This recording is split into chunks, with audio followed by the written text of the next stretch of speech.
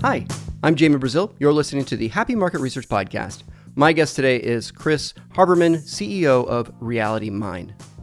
Founded in 2012, Reality Mine is a passive metering technology enabling the tracking of consumers on multiple devices across all major platforms, providing a holistic view of their daily lives. Reality Mine is headquartered in Manchester, England, with offices in London and Sydney. Prior to joining Reality Mine, Chris was the CEO of Rated People and the co-founder and CEO of Research Now. Chris, thank you so much for joining me on the Happy Market Research Podcast. My pleasure, Jamie. Great to be here. So I'd like to start out with a little bit of context, as usual. Maybe you could tell us a little bit about your parents and how they inform what you do today. Yeah, it's a really interesting question. Without wishing to disrespect my parents, just to give you an idea, my mum was a housewife and my stepdad was a university professor. And in fact, I don't think I do take much inspiration career-wise from what they did. If anything, I think my inspiration comes from my grandfather, who was a self-made entrepreneur. The only boss he ever had, he says, he used to say, was the RAF during the Second World War. And I think that seeded somewhere in me an entrepreneurial gene that led to me co-founding Research Now and other things in the world of market research. Did you spend a lot of time with your grandfather? Yes, I did. I actually left my parents' home on my 15th birthday. At the time, we were living in Canada, and I moved across the Atlantic back to where I was born in England, and I lived with my grandparents. So my sort of formative teenage years or late teenage years were living with my grandparents. That's super interesting because I have a similar story. It's not about me, sorry, but just like from a connection perspective, I did a similar thing where I moved out of my parents in my mid-teens and in with my grandparents. And my grandfather was instrumental in my life in a very similar way as a entrepreneur. And he had his hands in lots of different things from, garden farming to farmer market type things to dairies, importing and exporting and whatnot. And so I think that the entrepreneurial gene from me really came from his mentorship. And yeah, so was he part of or around when you started Research Now? Yes, he was. I mean, he's dead now because we started Research Now, myself and Andrew Cooper, way back in 2000, actually, or 2003 when we rebranded as Research Now, and he was alive for about another 7 or 8 years after that. So he saw the early struggle, which I think all entrepreneurs go through. But also, I'm very pleased to be conscious that he also saw the early successes, and when we floated on the London Stock Exchange and so on, he was alive for all that, and I think very proud that I'd managed to get a business off the ground with my co-founder. Yeah, what a great opportunity for him to be able to see that, the initial birthing of the company and then later on the success of the company. And of course, ultimately selling Research Now to eRewards and then eRewards rebranding, which has actually surprised me as Research Now, which in many cases you'll have that's kind of like the tail wagging the dog, right? From a size perspective. I've always wondered, why did they rebrand around Research Now?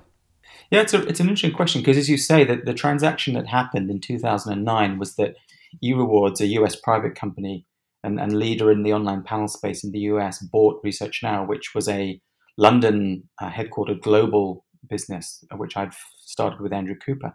And I think the Research Now name, that it was actually the US team at eRewards felt that it was just a better name. Our core client base was market research agencies, and they thought Research Now as a name just spoke very clearly to our core client constituency about what we were about. One of the things we were about, of course, was the speed of online data collection.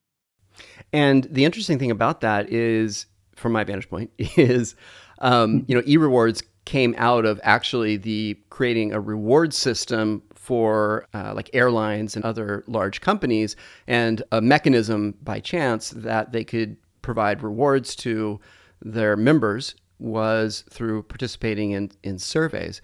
eRewards also is very successful at building the premier B2B platform. So if you wanted to do research among business professionals, eRewards had those relationships with, like I said, large airlines or with business travelers and that sort of thing. Well, yeah. And they opened up that base.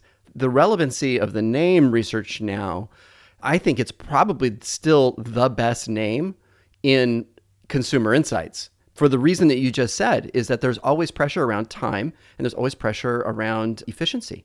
Yeah, absolutely. I remember coming up with a name. I was sitting with Andrew and we were thinking because we'd started a business called the Mobile Channel, which interestingly was a kind of permission-based mobile advertising proposition. So both eRewards and Research Now started about the same time as permission-based, reward-based advertising businesses. And then when those models struggled, both companies pivoted, as we now fashionably say, in what you do when you're nearly bust, into saying, well, rather than having an advertising audience that we incentivize to watch advertising or receive mobile advertising, we'll incentivize these people to do market research surveys as the world transitioned to online. And we were sitting down talking about, what we could rebrand this company from the mobile channel, and we came up with Research Now because there were three of us at that time, and we thought, well, sounds like it could be a big company. By the time I left, we were 1,200 people, but we were three at that point, and we said, research, online, it's going to be cheaper, it's going to be better, arguably, but it's certainly going to be faster. So Research Now. Why wouldn't you want your research now rather than in 3 weeks? It's perfect. I mean, it's such a perfect name. I'm always about the simple connections, right? So that's, if you can embed that innately inside of a name, from my vantage point, it certainly is a nice hack to create immediate connection with the value prop. After leaving, I guess, eRewards/Research Now, you then started Rated People. And then, of course, now you've got Reality Mine, as in gold mine. What do you think your grandfather would say in looking at your current path?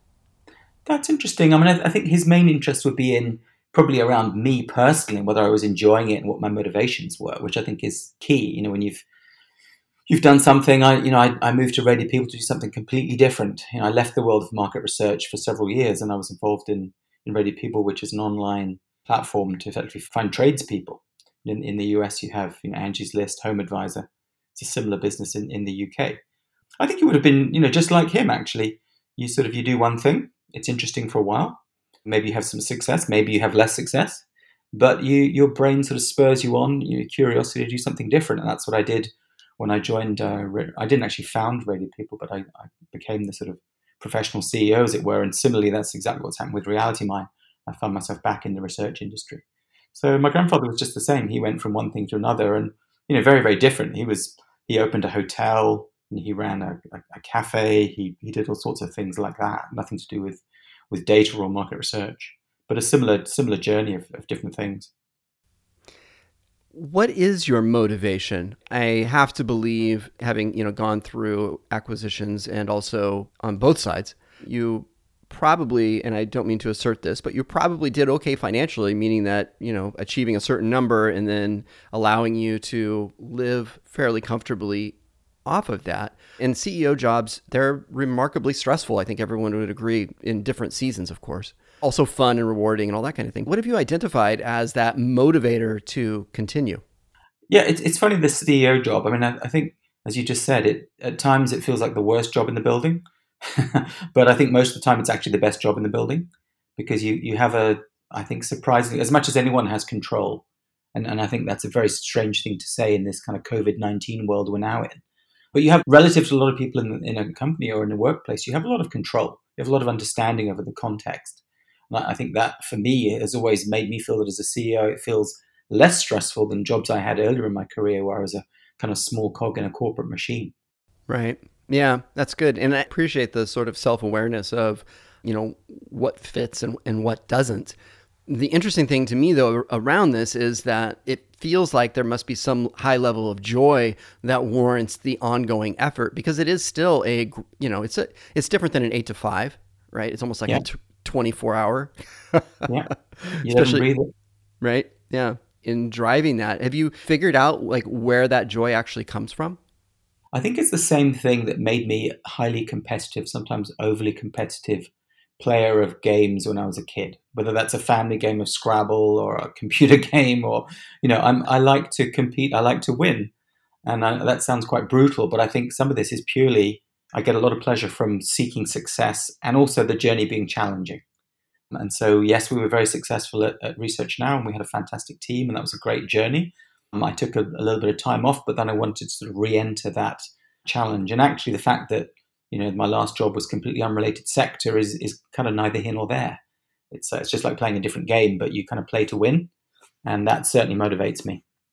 So, Reality Mine, give us a little bit of understanding. What is Reality Mine's value prop, and who is it delivering it to? Yeah.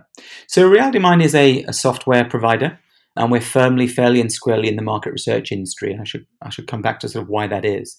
I wasn't a founder of the business. There were two co-founders, and I came along later as a CEO to sort of take the business on to the next growth phase. And what we do is we deploy our software onto typically mobile, but also tablet and laptop devices of market research panelists, and we capture very rich behavioral data. So this is still a world like research now of incentivized panels, but Reality Mind software can capture information about the content people are watching. So they might be streaming Netflix on a tablet, and we can see that. They might be going on a purchase journey in Amazon or Walmart.com. We can see that. We can see the in-app behavior. So we're capturing very, very granular behavioral data, which is, I would say, a massive complement to a lot of the other things going on in the world of market research. As we know, there's a rich world which has existed for decades of market researchers measuring stuff. Put simply, what media people are consuming, what people are buying mostly. And there's a very rich world of understanding, what people are thinking based largely on survey research and so on. And this passive behavioral data is highly complementary to that. But of course, the emergence of the smartphone roughly a decade ago and the huge impact that's had on our lives as consumers is kind of key and pivotal to why this is so important. The marriage of primary and secondary research is a theme that I had identified in 2019, and it was one of two of the most material. Whenever I'd have a guest from a brand on, which is about 50% of the time, the guest would across the board say that one of their biggest challenges is being able to connect consumer behavior data to, or transactional data or what have you, third-party data to their primary research in a way that provides richer context of the insight. Then in that richer context, obviously leverages, pulled with a compelling story, then can be leveraged in the organization for action, right? So it really is seen as this piece that used to be a nice to have, but is now a requirement for researchers to present and understand, and then ultimately present the right sort of recommendations from their research. I'm really curious on who your buyer is inside of this new world at the brand level, or is it actually at the agency level? No, it's at the agency level.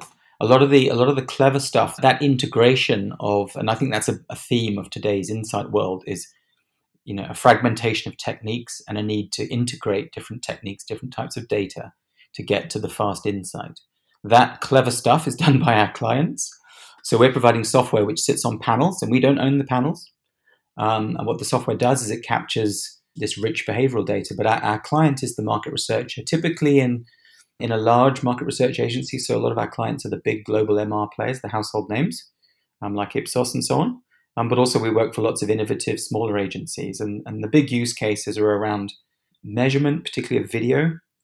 I'm not sure what the latest statistic is, but if you think about people watching video in Asia, for example, the majority of that viewing is happening on mobile phones. It's not happening on TV. So the world of measurement, if you think through the lens of TV ratings, you're missing the picture in terms of what's happening with video. And even here in Western markets, particularly if you look at younger demographics, if I think about my 18-year-old son, he doesn't watch a lot of television. He watches a lot of YouTube, he watches a lot of Netflix, and that's mostly on his phone or his laptop. And I think that explosion of change in behavior is causing a need for measurement. So, researchers who are into the world of measuring media need tools like Reality Mind. Similarly, you have researchers who are thinking about journeys towards purchasing. And of course, we now live in this omnichannel world. I think, we used to live in this omnichannel world until the COVID-19 outbreak. Now we live in a surprisingly digital world. But let's assume we go back to some semblance of normality. Consumers clearly have this massive array of choices and influences in terms of how they end up buying product XYZ in a certain category, in a certain location or digital space. And our technology helps complement the offline world knowledge with the digital journeys that people are making on their devices and of course, across device. How accessible, if I'm like a boutique research agency, how accessible is your tool? Because it sounds like it's doing a lot, which for me intuits it's super expensive, and it might be, and that's okay. Is it something that smaller agencies are able to leverage? Yeah, absolutely. We have some very small agencies doing qualitative projects. So you typically think of that in the old days as focus groups and so on, but we have agencies like Flamingo who are using our tool, and they may be deploying an app which we provide to a small group of people, maybe 50 people within a category. I don't know, sports shoe buyers or whatever it might be.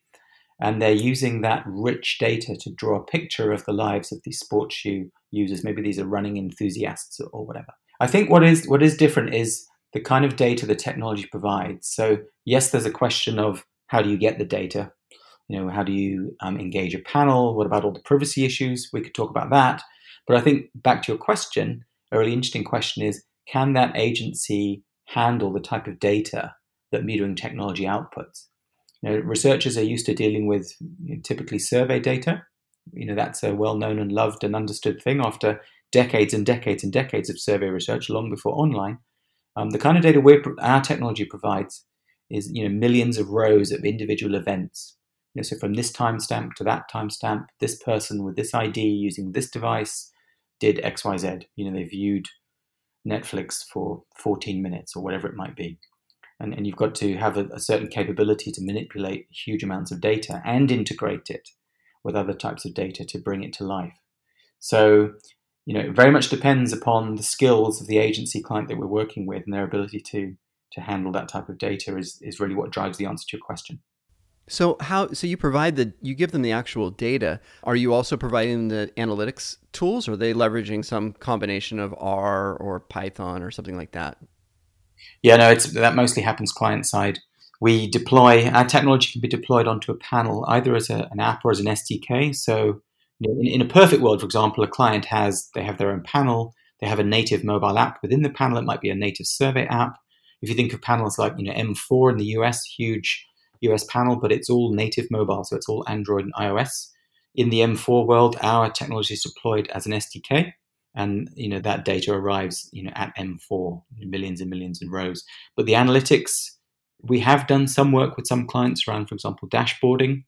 We have developed some tools that allow the data sets to be queried and actually to return in the format of survey data, as if you'd surveyed someone to capture their behaviors, if they were self-reporting on their behavior. But for the most part, it's agencies that do the heavy lifting in terms of analytics. Got it. That makes perfect sense. Thank you. You touched on COVID-19. Obviously, probably the single biggest event that you and I will encounter in our lifetime at a global level. How do you think, coming out of this, do you have any predictions on how we will be different? Yeah, it's an interesting question. I think there's been a lot of comment in the media about things will never be the same again, and assertions that, for example, markets like business travel might never really go back, that people will get used to these endless Zoom meetings and decide they like it and so on. I think and I think some of that's overblown. I think a lot of things that people like doing for all sorts of reasons, they'll return to doing what they like doing, whether that relates to their work patterns or their personal patterns. But I think a lot depends on the lockdown and how long the world remains in a lockdown or semi-lockdown state. We have to learn new habits. Clearly, there are some things which will have ratcheted. So, for example, I think there are some people who are still maybe reticent to do online shopping in certain categories. Maybe if you're doing we call it, I don't know if you call it DIY in the US, but a DIY project around the home. Maybe you've used your time in the garden to, I don't know, buy some materials, and you used to go to your local DIY store, your hardware store, and buy stuff. You can't do that right now. It turns out you can do it very easily online. It gets delivered. And hey, why didn't I do that before? And I think there will be some categories, maybe food, similar grocery retail, where we will see a systematic step change in the move towards online and digital. But I think, I don't know, maybe I'm a Luddite, but I think a lot of us will return to old familiar patterns if we're able to. Yeah, I mean, it'll be interesting to see how it materializes. I'm very split aspirationally on what I want and what I think is going to wind up happening, right? Yeah, but I tend to agree with you that the activity levels and the things that we used to do, travel, etc. That's certainly not long term. Should go back to normal. One thing you said, Jamin, that was interesting was this is the biggest event, this COVID-19 in our lifetime, and I think that's almost certainly true. I mean, we don't know, but almost certainly true from a sort of short, almost tactical perspective. Arguably, there's a bigger thing happening, but it's the frog being slowly boiled in the pot, which is climate change. And I think there's an interesting question of will we see intersections between those things? So if you think about airline travel, for example, it could be because of the financial impact of COVID-19 and the impact on capacity in the industry and the impact on things like distancing within planes that we may see, and people's reticence to travel. I think we may see systematic change in the airline industry, related to less flying, less people on aircraft, higher priced flying. I think that actually could be here to stay. And it will actually, the environmental pressures that were there will only be released to accelerate, I think.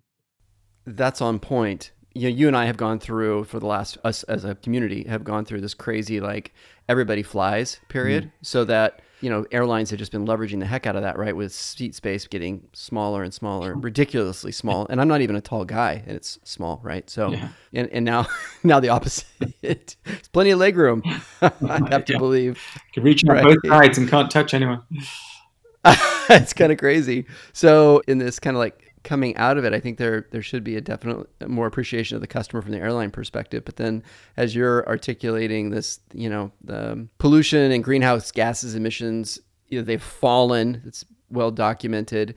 You have these like emotional things with dolphins back in, right? So, all of this is creating this like beautiful natural, just like in my life, the skies are clearer right now where I live. Yeah. Than they have been in decades. Yeah. And it's amazing. It's a marvelous thing. I can see the Sierras, which normally I can't see from my house. And it's just like they're like part of my backyard landscaping. It's beautiful. Right. Exactly. It's just like such a unique time. And so, yeah, I think that's an interesting assessment that you're making. And obviously our hopes are aligned that's something that gets a lot of attention, more attention going forward. So thinking about actually the market research space in a post-COVID environment, because at some point this has to blow over, how will the market research space be different over the next few years? Yeah, it's interesting. It's always tempting to think that, that everything's changing and it's happening so fast. And I think you've got to step back and think, well, what are the fundamentals that probably remain the same over many decades? And I think some of those things, needing to follow the consumer to deliver insight, if we think of that as the kind of part of the purpose of the market research industry, I guess that doesn't change. But the question is, but how do you do that? I think we see trends, and so, for example, the existence of Reality Mind as a player in the industry is simply because a decade ago, the smartphone came along and suddenly there was this tool which was radically changing consumer behavior. If I can just go off on a tangent, I think everyone knows this, but a couple of years ago, I went to my first Tinder wedding, where the couple met on Tinder. They met through their mobile phones. People are managing their lives through their mobile phones in terms of their social lives, social media. They're learning, they're educating themselves on these devices. They're reinforcing political opinions through the social media platforms and so on. They're watching stuff on these devices. They're buying stuff on these devices. So huge consumer change. And so Reality Mind has emerged to help, one of many companies, of course, helping capture an understanding of that opportunity.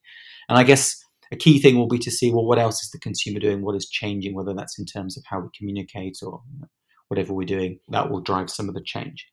I also think one of the things going on is that competition on the industry has become more and more intense. If I think back over my career, I can really think of it as the kind of pre-2000, pre-digital, pre-internet career, and the kind of post-2000, post-internet career. And I think the digitization of the world has created this sort of massive, you could think of it as a test and learn capability for companies. Because of digital, everything's measurable. So, one form of getting insight is just do something and see what happens.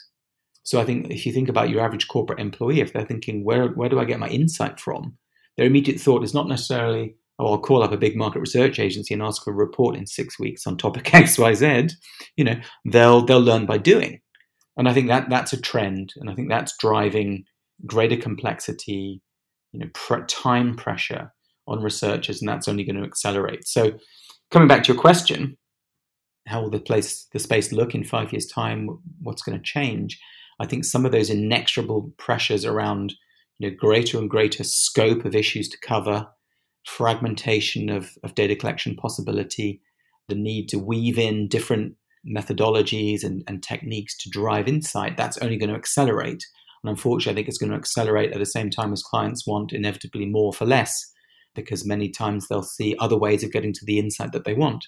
a broad sweeping generalization, but that's sort of how I see it. So you are interacting on a regular basis with leaders in the insight space, agencies specifically. What are the biggest issues or the biggest issue that they are facing today? Yeah, I think it's a really good question. I think if you think about the largest agencies, there are honorable exceptions that are in growth mode. So, well, if we think of the pre-COVID-19 period at least. So, Ipsos, for example, is still growing organically. But if you look at the other research majors in general, they're contracting. And I think you've got to step back and ask yourself, well, why is that? What is happening at those agencies? And I think we're just living in this period of unprecedented change. The age-old, media silos that needed to be measured, whether that's TV or print or radio, those silos have broken down.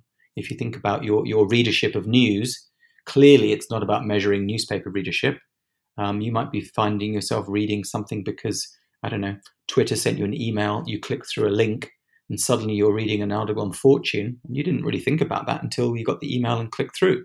How can that be measured accurately? That's a difficult problem. So I think the world of measurement is facing a lot of challenges. And similarly, the world of trying to understand the consumer is facing challenges for all sorts of reasons, and the pace of change of the consumer and the different ways of reaching that consumer. And let's not go off on survey research. So I think that the traditional methods of capturing and analyzing data are under tremendous pressure. So I think the short answer to your question is clients are finding themselves needing to innovate and innovate faster. Yet, as ever, when industries face structural change, they sort of cling to things that they know, techniques that they know, revenue streams that they've had for many years. They're trying to defend, and defending those revenue streams while innovating aggressively is very challenging. So I think a lot of clients in the larger universe of MR agencies see those issues, and I think that's well understood. I think that also, though, of course, throws up lots of opportunity for smaller, innovative, nimble guys with nothing to lose. So I think a lot of the innovation you're seeing is coming from smaller businesses. I mean, Reality Mind would be an example of that, but there are many, many, many, as we know, within the sector who are really coming at it with a different angle, a different technique.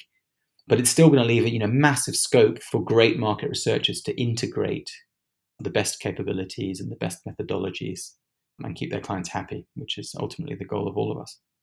Yeah, I have been actually very impressed with Ipsos as an organization, both before and right now. They've done a remarkable job of differentiating themselves. I don't know exactly what's part of their secret sauce, but it has been exciting to watch that large agency, because most people would say that, right now is not the time of the large agency, but they continue to become a remarkable player in the space. I mean, I think I have a view on that, which is, I think, we know about Ipsos that a lot of the growth historically, a lot of the way that company's been built has been by acquisition.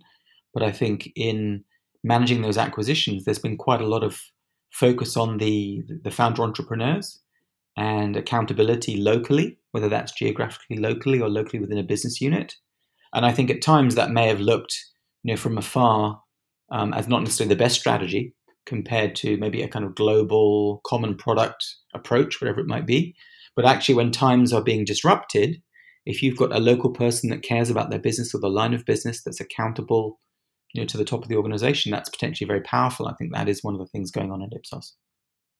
That's super interesting. That's a whole nother topic on the podcast, which would be actually fun, tactics and strategies around successful M&A. Absolutely. But having said that, you're absolutely right. It's just an amazing story. Also anyway, oh my gosh, it's hard for me not to go down that rabbit hole. But no, I agree. We're also capped on time. So I want to get to my next question. A part of my audience are aspiring insight professionals. So they're either in a master's program, like at Michigan State or Georgia or wherever, and they're getting ready to get a job relatively soon, or they're looking at pivoting in their careers. What do you see as 3 characteristics of an all-star employee? Yeah, that's a great question. I think all businesses are people businesses, and so at the end of the day, our businesses are all about our teams. One thing I would say, and I think the word is overused, but I would use the word passion. I think some of us have been very fortunate that going to work is a joy for the most part, not always, but it's a joy. And why is it a joy? Because we love what we do. We're doing what we choose to do. We care about what we're doing, and I think I'd encourage particularly young people to try and find. It's obvious, but try and find work and try and find careers that inspire you. Have a passion for what you're doing. I think that really resonates with founder entrepreneurs. When you start a business, as you know yourself, you really, really, really care about everything about that business. And so you very much warm to people that also show a care, almost a love for the business that they're helping you, create and develop. So I think that passion about the business and the team and what you're doing is incredibly important. You don't want people who are sort of disinterested and half the time in what they're doing, which is pretty obvious. The second trait I'd raise is curiosity, actually, a kind of intellectual curiosity. So clearly you want smart people, but I think you want smart people that are sort of restless about trying to understand why and get to the bottom of it, not just assume. We live in this very, I guess, I'm a believer in a world of shades of grey and complexity and fragmentation. And I think trying to get to a deep understanding about things is a very powerful trait. And then the final thing I'd add to your all-star list is to be a team player, which again is, a lot of people talk about being a team player, but at the end of the day, we go to work.